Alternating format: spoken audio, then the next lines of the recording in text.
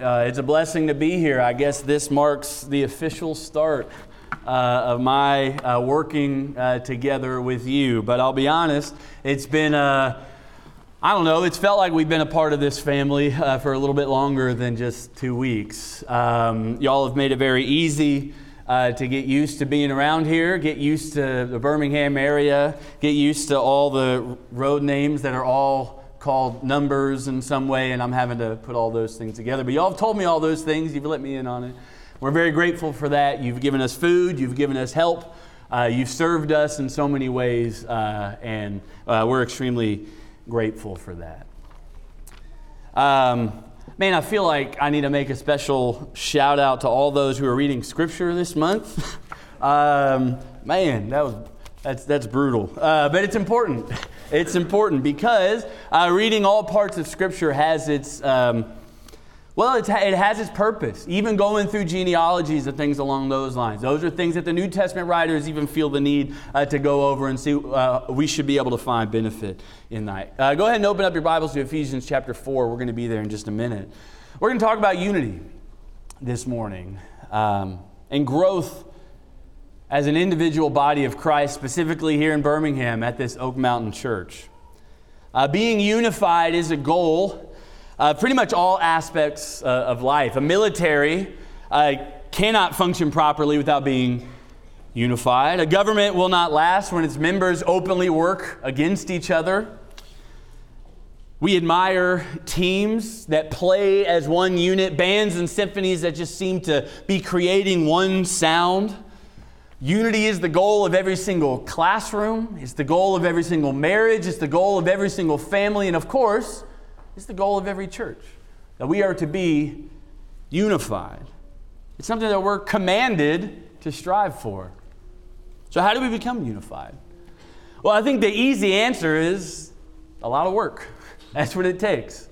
Unity takes work. And in the examples that I gave before, you can see the obvious ways in which work is required in a government, in which work is required in a military, where work is required to be a part of a team or things along those lines. Fortunately for us, though, as Christians, unlike the ever-changing scheming and tactics of warfare and sports, unlike the shaky foundation that is man's opinion in government, we have God's Word to provide us insight on how we can become unified and how to work towards that goal. In Ephesians 4 is pretty much like the standard on unity. You can go through 1 Corinthians and read a lot about that. But Ephesians 4, what Paul is doing there, considering he spent the majority of the letter talking about revealing this great mystery, this mystery that now Gentiles are being accepted into the fold. And now, Jews, you are going to have to live with and work with people that you have spent years and years and years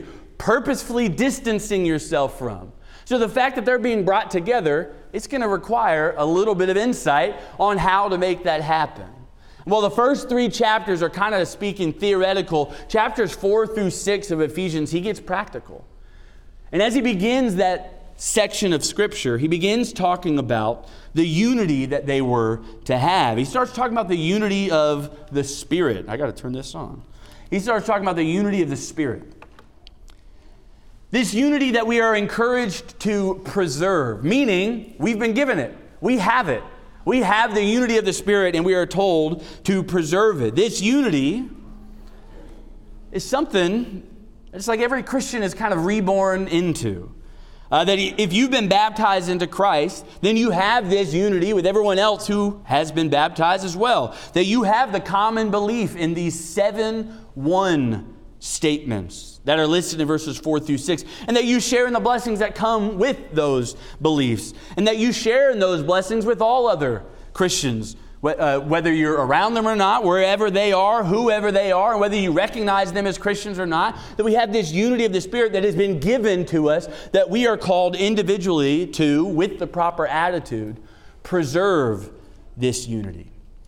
However, collectively, is this unity of the Spirit something that we've worked for? No. Did we work for one Lord? Did we work for one God? Did we work for one body? No, this is something that's been given to us, and with diligence we are to preserve it. But if you've read through Ephesians 4 before, then you know later on in Ephesians 4, he starts talking about another type of unity that's listed. There are two different types. One, the unity of the Spirit, as is mentioned on the screen right there. But there's also the unity of the faith in verse 13. That we are to attain the unity of the faith. Attain, meaning we don't have it. And we're striving to have it. Unity of the Spirit is something that we have that we're preserving. Unity of the faith is something that we are striving to attain. That unity of the faith, I believe, is referring to, anytime the faith is mentioned, is the Word. We have this unity in the Word of God. Now, does that mean that we all know the Word the same as everybody else in this building? Well, no. That's not the case. We have new Christians who maybe are completely new to church in general, completely new to the Bible, and so their understanding of the Word is going to be different than somebody else's. And does that mean that every single person here has the same beliefs on how to interpret different texts in the Bible? I don't think so. But what I do think is being encouraged is that that's something that we're trying to attain. That we're going to be openly discussing God's Word. And we're going to be openly discussing it with one another even when we have differences of opinion in certain texts. And we're going to strive to attain that unity. And I want to speak about this for some time this morning. In Ephesians chapter 4, beginning in verse 7, he starts listing out a sequence of sorts. Read with me in Ephesians 4, beginning in verse 7. It says, "But to each one of us grace was given according to the measure of Christ's gift. Therefore it says, when he ascended on high, he led captive a host of captives, and he gave gifts to men." Then skip down to verse 11. "He gave some as apostles, some as prophets, some as evangelists, and some as pastors and teachers, for the equipping of the saints for the work of service, to the building up of the body of Christ, until we all attain to the unity of the faith and of the knowledge of the Son of God, to a mature man, to the measure of the stature which belongs to the fullness of Christ. As a result, we are no longer to be children, tossed here and there by waves and carried about by every wind of doctrine, by the trickery of men, by craftiness and deceitful scheming, but speaking the truth in love, we are to grow up in all aspects into Him who is the head, even Christ, from whom the whole body, being fitted and held together by what every joint supplies, according to the proper working of each individual part, causes the growth of the body for the building up of itself in love." In these verses, Paul is laying out this sequence, but at the end of these verses, he starts talking about the church as a body. And what a perfect description of the church, because a body has a lot of different parts, right? A lot of different parts that look totally different than other parts of the body, and actually serve totally different functions than other parts of the body. And yet, each part of the body all has the same goal of having the body operate the way it's supposed to in a healthy manner. And as I look at the audience right now, I see people, members of this body at Oak Mountain, who look totally different from the other person. And actually have different personalities from one another, act very differently than other people. And yet, we all have, or are supposed to have, that same goal as a body to work with one another, to serve the ultimate function of serving the head of the body, that is Christ. And so what an apt description of the church that is, as the body. But at the end of this passage, Paul talks about Christ being the head of this body. Christ as the head of the body. It says in verses 7 and 8 that Christ gave gifts to serve within this body, to serve a function. He lists 5 different gifts there in verse 11. Apostles, prophets, evangelists, pastors, and teachers. And I want you to keep your finger in Ephesians 4, but I want you to flip a few books prior to Ephesians into Romans.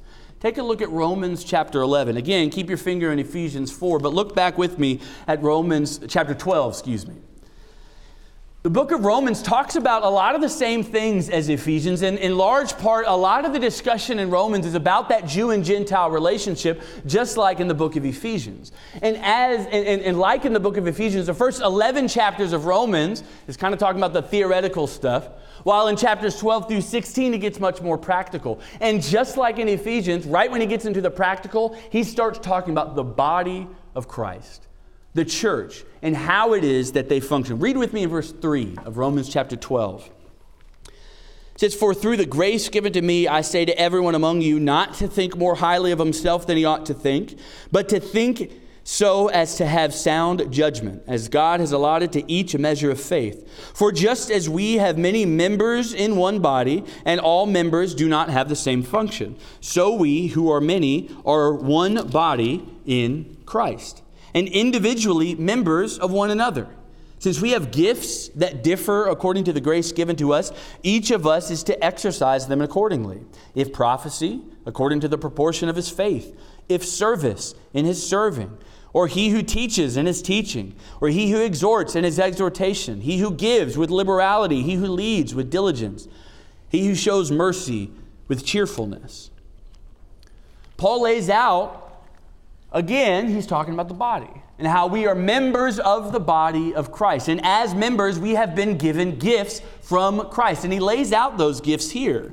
He lays out 7 different gifts. The gifts of prophecy, service, teaching, exhorting, giving, leading, and mercy.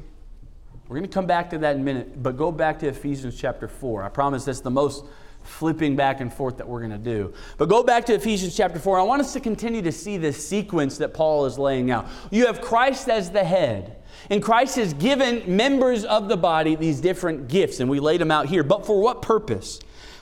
Well, the reason he gave these gifts was to equip saints for the work of service. And this is where the real growth, the real strength of the body begins. Look at this passage. Look at all the different things that come as a result of equipping the saints for the work of service. You have the building up of the body when this happens. You have the attaining to the unity of the faith when this happens. The knowledge of the Son of God.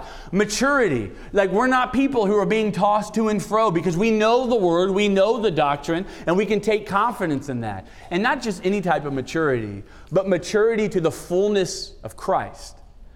Look at all that happens, all of this growth that happens when saints are being equipped and saints are getting to work.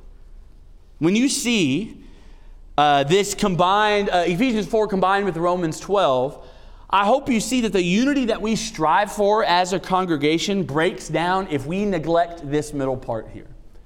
If we are no longer trying to pass down the faith, and not only that, but trying to equip other people with the gifts that they have and to work within the body, there is no growth. The truth of Christ being the head can exist, and that's great.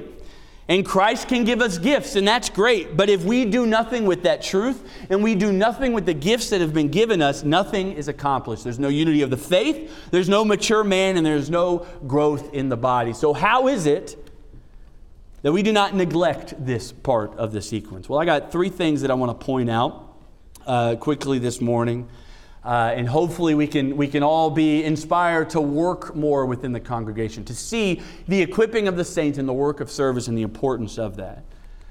So if we're going to work to unity, if we're going to work to growth, I believe the first thing we need to see is that we need to value each gift that Christ has given the church. Every person in this building who is a member of this local body must work in the body. But what I want us to see is that we must value we must value what every joint supplies, to use the language that Paul uses. We must see the value that every person provides. And we need to create an environment that develops these gifts. We need to be equipping the saints for this. And then ultimately, we just need to get to work. That's really what it comes down to, is that we are all willing to work. Let's take a look at that first one, valuing the gifts. I want to look through each gift that has been laid out here. In Ephesians 4, the first 2 gifts that are mentioned are apostles and prophets. Apostles and prophets. What are apostles and prophets? Well, I believe Ephesians 3 actually provides a little bit of insight to that. Apostles and prophets here, I believe, is referring to those, as far as prophets are concerned, those who have received direct revelation from God. And apostles the same, but have also seen the risen Lord. I think that's what he's talking about here in Ephesians 4. Look back with me in chapter 3. I want to prove that for just a second. As Paul is talking about this mystery that's been revealed to him, he talks about that revelation coming through the Spirit. Look at verse 4. with me. He says, by referring to this, when you read, you can understand my insight into the mystery of Christ, which in other generations was not made known to the sons of men, as it has now been revealed to his holy apostles and prophets in the Spirit. I believe he's referring to in Ephesians 4 in apostles and prophets, those who have received direct revelation from God. So how does this apply to us? How are we going to value those who have direct revelation from God? Because I don't think that kind of stuff happens anymore. I think the scriptures prove that the apostles we no longer have, and the prophets we no longer have, except we value them by the way that we value the words that have been preserved, by the inspired words that they have received from God and that we have in Scripture. And so we show them value by honoring that word. Now, I will say, the word prophet in some cases doesn't mean someone who receives direct revelation from God. The word prophet in other cases, we'll look at in Romans chapter 12, actually just refers to one who is proclaiming truth. But we'll get to that in just a minute. Then the next gift that is mentioned is an evangelist. Now the word evangelist, unfortunately, at least for me, I hear more in a political context than anything else, like an evangelical or something like that. In the larger Christian world, and I use that very liberally, in the larger Christian world, I don't hear the word evangelist very often. But the word evangelist literally means a messenger of good, one who brings about glad tidings. I have been brought in here to work with the Oak Mountain Church to bring a good message, the good message of Christ, to speak the gospel to other people. Now, I hear minister and I hear preacher a lot, and those are good. I nothing against that. But I think what they're referring to is evangelist here. An evangelist is supposed to encourage the body. An evangelist is supposed to strengthen it through the good news of Christ, bringing that good news to the members, people who are Christians, but also bringing that good news to people who are not, by bringing it out into the lost and getting other members to join in that. And we got to see the value in spreading the gospel. All of us need to see the value in that and show value by supporting evangelists, by encouraging them, by maybe even joining them in their work from time to time. Next one that's listed is a pastor. And this word pastor is literally the word for shepherd, both in the literal sense, like one who takes after sheep, and also in the figurative sense. And in the context of the church, I believe it's being used as a synonym for overseer or elder, the same role that's discussed in Acts chapter 20, 1 Timothy 3, and Titus 1. Actually, in Acts 20, it's interesting that word for pastor is used, and in the very next sentence, the word for elder is used. Two different Greek words, but both referring to the same role in that context.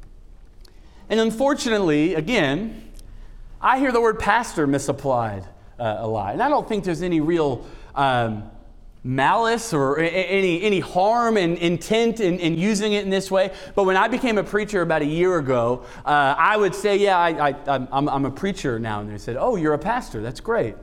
Well, okay. So I don't think there's any harm in doing that. But these are two completely different words that are showing two completely different roles within the body. An evangelist, a preacher, as we often refer to, is the one who is spreading that good news. A pastor is a shepherd. A pastor is one who is looking after the body of Christ and making sure that those, keeping them from spiritual harm, as a shepherd would do for its sheep. A pastor is one of many at a local congregation, and at times that might mean teaching and preaching. Alan was just up here teaching us before the Lord's Supper. That might be a part of what it is that they do. However, a shepherd or pastor is constantly monitoring the spiritual well-being of the flock and its members, and we got to show them value. We have to show them value by supporting the things that they provide us.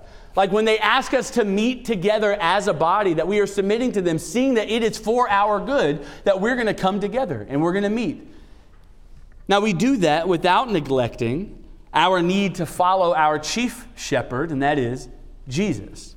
But we honor our pastors in submitting to them as well. And the last one that's mentioned is teacher, and this is rather self-explanatory. One who is providing, who is teaching and explaining God's word. And not everyone is supposed to be a teacher. James 3 makes note of that. But Those who do have that gift of explanation, we need to show them honor and value by listening and trying to learn more from what they provide. Now, I'll be honest, these gifts that are laid out in Ephesians chapter 4, I have not felt as though they have not been honored, or they haven't been valued, or they haven't been respected. But I want to look more closely at the ones that are listed out in Romans 12 because, I don't think these are talked about quite as much as gifts from God. And I'll say, as an aside, if you struggle with how you fit in with this congregation, if you struggle with what your work can be here, and you don't really know what part you fit as a member of this body, I want you to pay special attention to Romans 12 here. And as we talk through this, I want to borrow an image of sorts, a metaphor, if you will. Something that I heard from somebody else, but I think it applies pretty well here. I want us to take this image of a dinner scene that's going on. We got a lot of people who are gathered together at a dinner, and there's this waiter, and he comes in with a tray full of drinks, and as he's on his way over to lay the drinks down, he trips and falls, and all the drinks spill everywhere, all right? So keep that in your head. The first one that's mentioned is a prophet. Like I said before, I believe the context of Romans 12 indicates that the prophet here is just one who proclaims truth. One who is proclaiming God's word. Not necessarily one who is receiving direct revelation from God, but who is proclaiming the truth found in his word. We need members within a congregation who are willing to proclaim truth, no matter how difficult that truth might be. And if we take that dinner party scenario, after the waiter spills all the drinks everywhere, the prophet, the proclaimer of truth, stands up and says, we got a problem. This person spilled all the drinks because they weren't being careful enough. Now you can probably feel the tension there. Sometimes the proclaimer of truth has some difficult things to hear. And sometimes it might come across as a little insensitive. However, within a church, if we do not have people who are willing to proclaim truth and to point out error in other places, no matter how uncomfortable it makes us, we will be a dying church that is being tossed to and fro, as it mentions in Ephesians 4. We need people who are willing to identify problems in our own lives and are willing to identify problems in the church. Then you got the one who has the gift of service or the gift of ministry, as it's translated in other places. This is someone who doesn't mind getting their hands dirty. This is the one who, after the drink spill, they're going to come to that waiter and they're going to say, hey, let me help you with that. Let me help clean up. We need people like that in the church, where anytime there is a job that is difficult to do, it doesn't matter what it is, whether they have the proper skill set for it, this person with the gift of service is willing to be there no matter what. Can you serve in that role? Deacons certainly serve in that role. I'm learning more and more about what the deacons do at this congregation, and they do so much that I don't believe we truly see and recognize at all times. But I don't think it's limited to just deacons. We can serve in so many different ways, serving other members of the body. Do you have that gift? There's a gift of teaching. As we mentioned before, the teacher at this dinner party is going to be the one who, after the drink spill, they're like, well, you know why that happened, right? Well, it's because you had too many drinks on this side of the tray. If you would have been walking at this speed and evenly distributed all these drinks, then nothing would have happened. You could probably think of the people who want to explain the why to everything. We need that.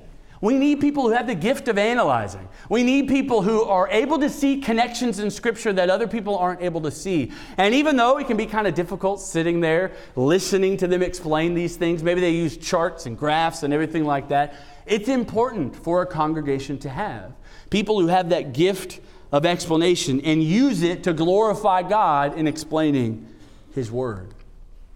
The next one is the gift of exhorting. Other translations use encouragement. I think that's a word we're a little bit more familiar with. This is a person who just seems as though bearing one another's burdens just comes naturally to them. And I hope you can picture someone in your own life who is that for you, who has this gift of encouragement, a Barnabas type, who is always willing to carry a load no matter what that load is. At the dinner scenario, when the person drops all the drinks, the person with the gift of encouragement immediately comes up and says, hey, it's all right, let's go get more. I'm going to help you bring the tray in this time.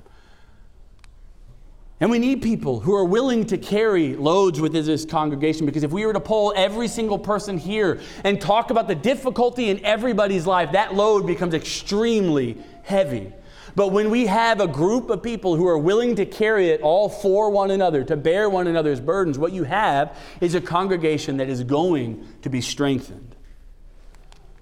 You have the one who has the gift of giving, the one who has and is always willing to give, no matter what that is. Now, this might mean that these are the people who are a little wealthier than other people. People who have money and are willing to give in that regard. And I don't just mean what we do on a Sunday morning in the contribution, but they're willing to give to other members where they have need.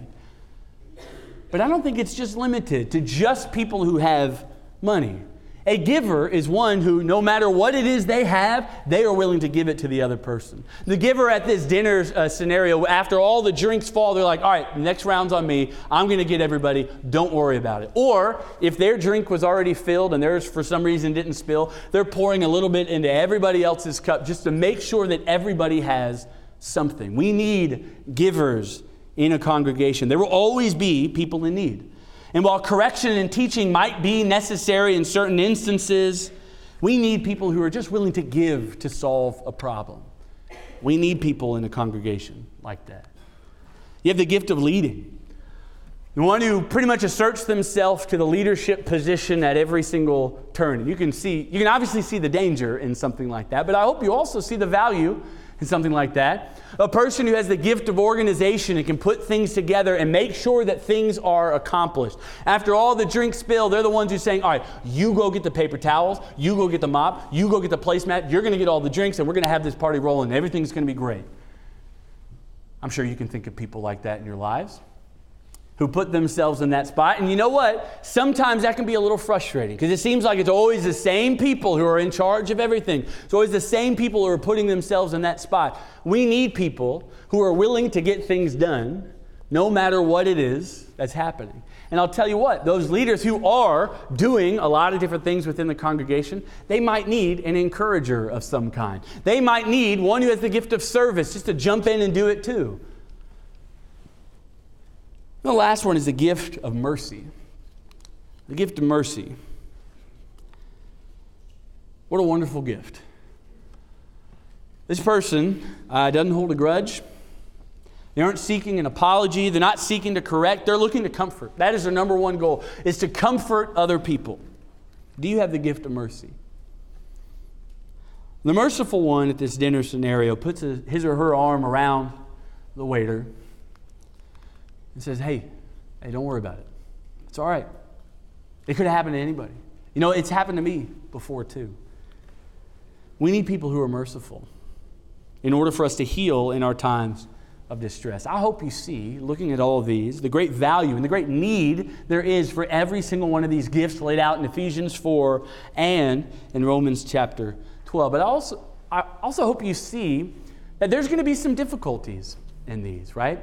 Like, I would imagine the prophet and the merciful ones are not hanging out on Saturdays all the time because their approach to solve problems are going to be a little bit different. But they are supposed to work with one another. You know what they're not supposed to do? After the prophet comes in and says, you did something wrong, the merciful one should not be coming in and saying, hey, it's all right, don't listen to that guy. No, that's not what they do. The merciful and the prophets work together. Those who have the gift of serving tag team with those who have the gift of giving, and they work together to strengthen the congregation. But the gifts themselves, does that create unity? Do we suddenly have unity because we have these gifts? Well, no. We need to be equipped in these gifts, and we need to work within these gifts. We need to create an environment that properly equips and develops gifts. I want to give an example. Let's say I've had Frank Sledge at my house pretty much every day the last 2 weeks. It's been wonderful. He's popped in. Let's say, you know what, Frank, I'm tired of all these different people coming into my house. I want to start doing this stuff myself. All right, I want to do this stuff myself. I'm tired of paying labor fees on things that don't really seem that difficult. And if I just had the right tools, then maybe I'd be able to do it. And so, surprisingly enough, Frank is elated at this. He's so happy, and he's like, here, take these tools of mine.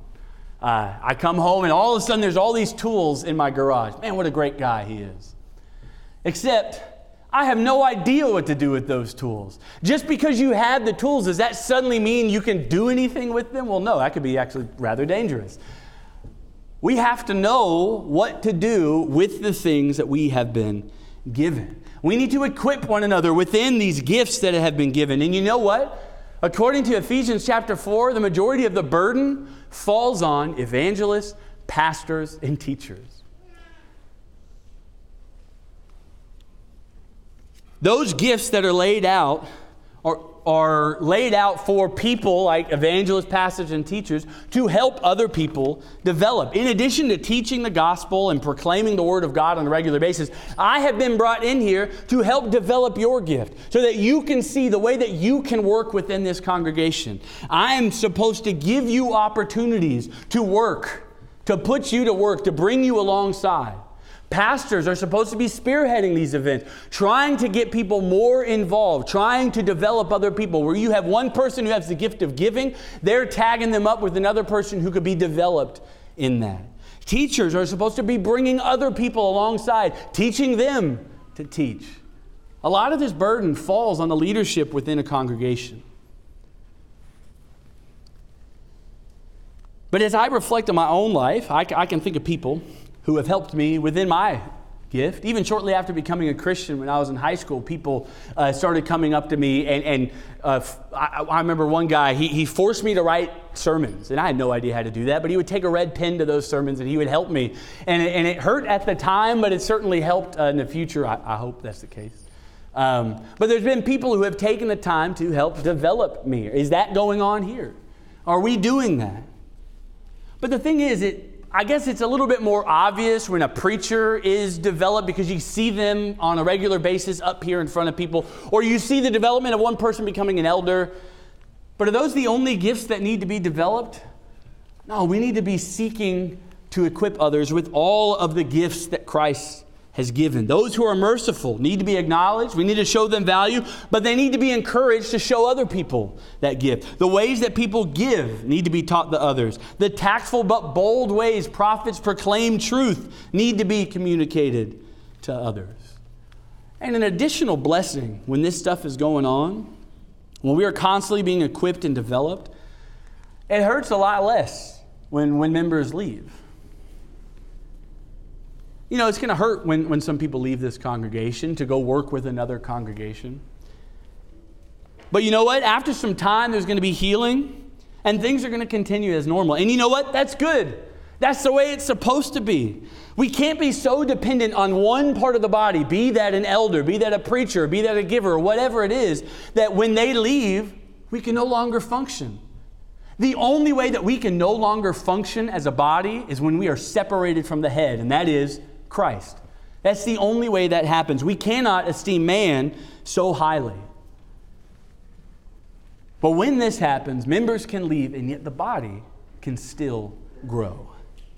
Last thing I want to point out is that even with all of these things being true, we have to get to work. If we go back to that house building example, let's say again, Frank gave me all of these tools, and then he took me aside and he actually taught me how to use them and stuff. Does that now mean my house is suddenly fixed or built or whatever? Does that now make me a do-it-yourselfer? No. I have to actually do it. I have to actually get busy. I have to get to work. In order to attain the unity of the faith, in order to build the body, in order to become a mature person, both individually and collectively as a church, we must be willing to work. And you know what? In human history, there have been a lot of ways, a lot of failed attempts at unity. There's been unity by force, still tried in some places, where leaders use physical threats of violence to ensure unity. Or they use fear or shame to make sure that people walk in line and do what they're supposed to do. Shame people who don't believe, look, or act the same way that others do. And then I think a more modern attempt at it is actually what I call unity by separation. Like, you do your thing, I'll do my thing. So long as we're not fighting, that means we're unified, right? No, that's not unity. No, all of these are failed attempts at unity. All of these are the easy route at unity. Unity is work. It's not easy, and it's going to require patience and love. And not just from the leaders of the congregation, but from every single member here. Twice in Ephesians 4, Paul uses the word work. Verse 12, the work of service. Verse 16, the working of each individual part. And if you go back to the beginning of Romans, we started in verse 3, but if you go back to verse 1, he kind of sets the context there. He says in verse 1, present your bodies as a living and holy sacrifice, acceptable to God, which is your spiritual service of worship. That phrase, spiritual service, it literally means your logical worship. Like, this is the logical thing to do. I think what Paul is saying is in the Old Covenant, the logical way to worship was to present the body of a holy and unblemished animal on the altar and sacrifice it. But in the New Covenant, the logical worship is to sacrifice yourself, to present yourself as a living and holy sacrifice. And that's work. That requires denying yourself. That requires carrying your own cross. That's a difficult thing to do. It requires love. Ephesians 4 and verse 15, speaking the truth in love. Verse 16, building up the body in love. And then in Colossians chapter 3, I love the way that this is phrased. Beginning of verse 12, so as those who have been chosen of God, holy and beloved, put on a heart of compassion, kindness, humility, gentleness, and patience, bearing with one another, and forgiving each other, whoever has a complaint against anyone. Just as the Lord forgave you, so also should you. Beyond all these things, put on love, which is the perfect bond of unity. Without love, there is no bond. Without love, we will eventually be separated. I hope we're able to see the sequence that Paul lays out here. I hope this makes sense. I hope we're able to see the importance of equipping the saints for the work of service. So if we feel as though we're not unified, we're not as unified as we should be, or we feel weak as a body, or we feel as though we're being tossed to and fro in different doctrines and things like that, perhaps we should look back at Ephesians 4. Perhaps we should ask the questions, are we valuing the gifts that God has given us? Are we equipping others within these gifts? Are we trying to teach other people? Are older men and women teaching the younger? Are the younger seeking to be taught? And are we actually working? As we close, I want to draw our attention to Ephesians chapter 2. As Paul is explaining this mystery, the acceptance of the Gentiles, he first explains what God has done for every one of us, the greatest gift that God has given us. Beginning in verse 4. It says, but God, being rich in mercy, because of his great love with which he loved us, even when we were dead in our transgressions, made us alive together with Christ. By grace you have been saved. And raised us up with him, and seated us with him in the heavenly places in Christ Jesus, so that in the ages to come he might show the surpassing riches of his grace and kindness toward us in Christ Jesus. For by grace you have been saved through faith, and that not of yourselves. It is the gift of God, not as a result of works, so that no man may boast. The greatest gift that we have been given is salvation through Christ. It is the gift that should shape us and should shape our approach as we look to be a unified congregation.